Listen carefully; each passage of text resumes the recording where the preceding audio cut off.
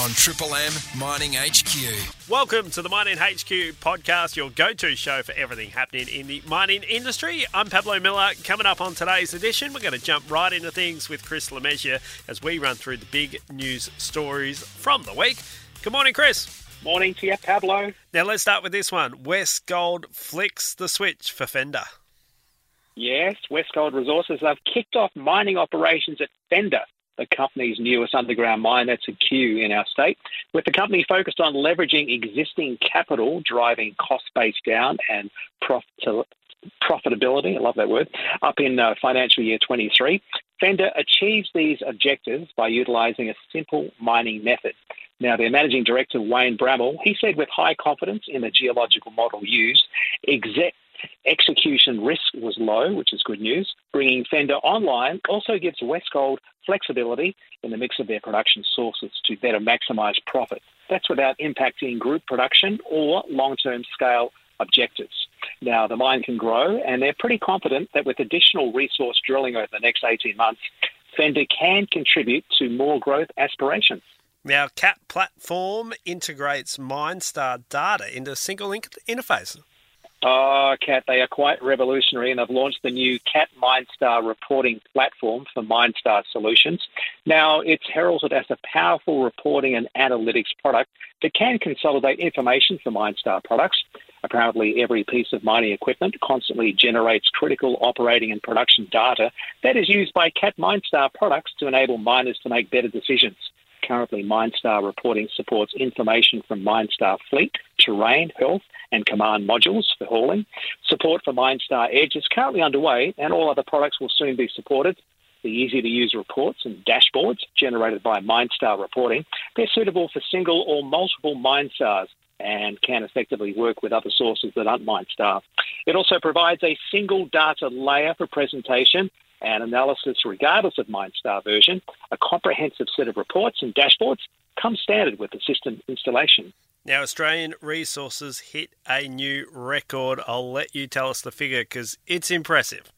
It's a lot of moolah, 400 billion we're talking here.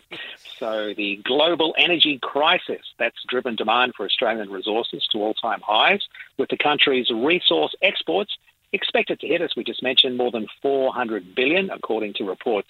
Now, we all know about the war, Russia-Ukraine, and the resultant sanctions on Russia have led to global shortages in coal and natural gas, which has in turn seen commodity prices spike. And Australia's record resource export earnings, they have come as countries look to non-Russian sources of fuel. The situation Federal Resources Minister Madeleine King said highlighted Australia as a stable and reliable global supplier. Australia's resources and energy sector continues to underpin Australia's economy and to support international energy security, driven by the global turbulence. Now, the trade figures from the federal government, they're expected to show a jump from $320 billion in export earnings to the 2021 financial year to $405 billion this year. Now, that's a 26% year-on-year increase. And historically high prices will continue. And the metallurgical coal, get this, that's risen from $23 billion to $60 billion over the same period. Chris Lemessurier's work is done and dusted for the week, but I know you're busy planning next week's shows. What can we expect? Well, we're going to have a chat to a couple of guys we've spoken about before. They're on the WA regional tour for men's mental health. And come August, they'll be in our Wheatbelt region where we have Triple M stations. So we'll have a chat to Liam Forrell and also Lockie Samuel. You might remember him. He's the FIFO mental health guy.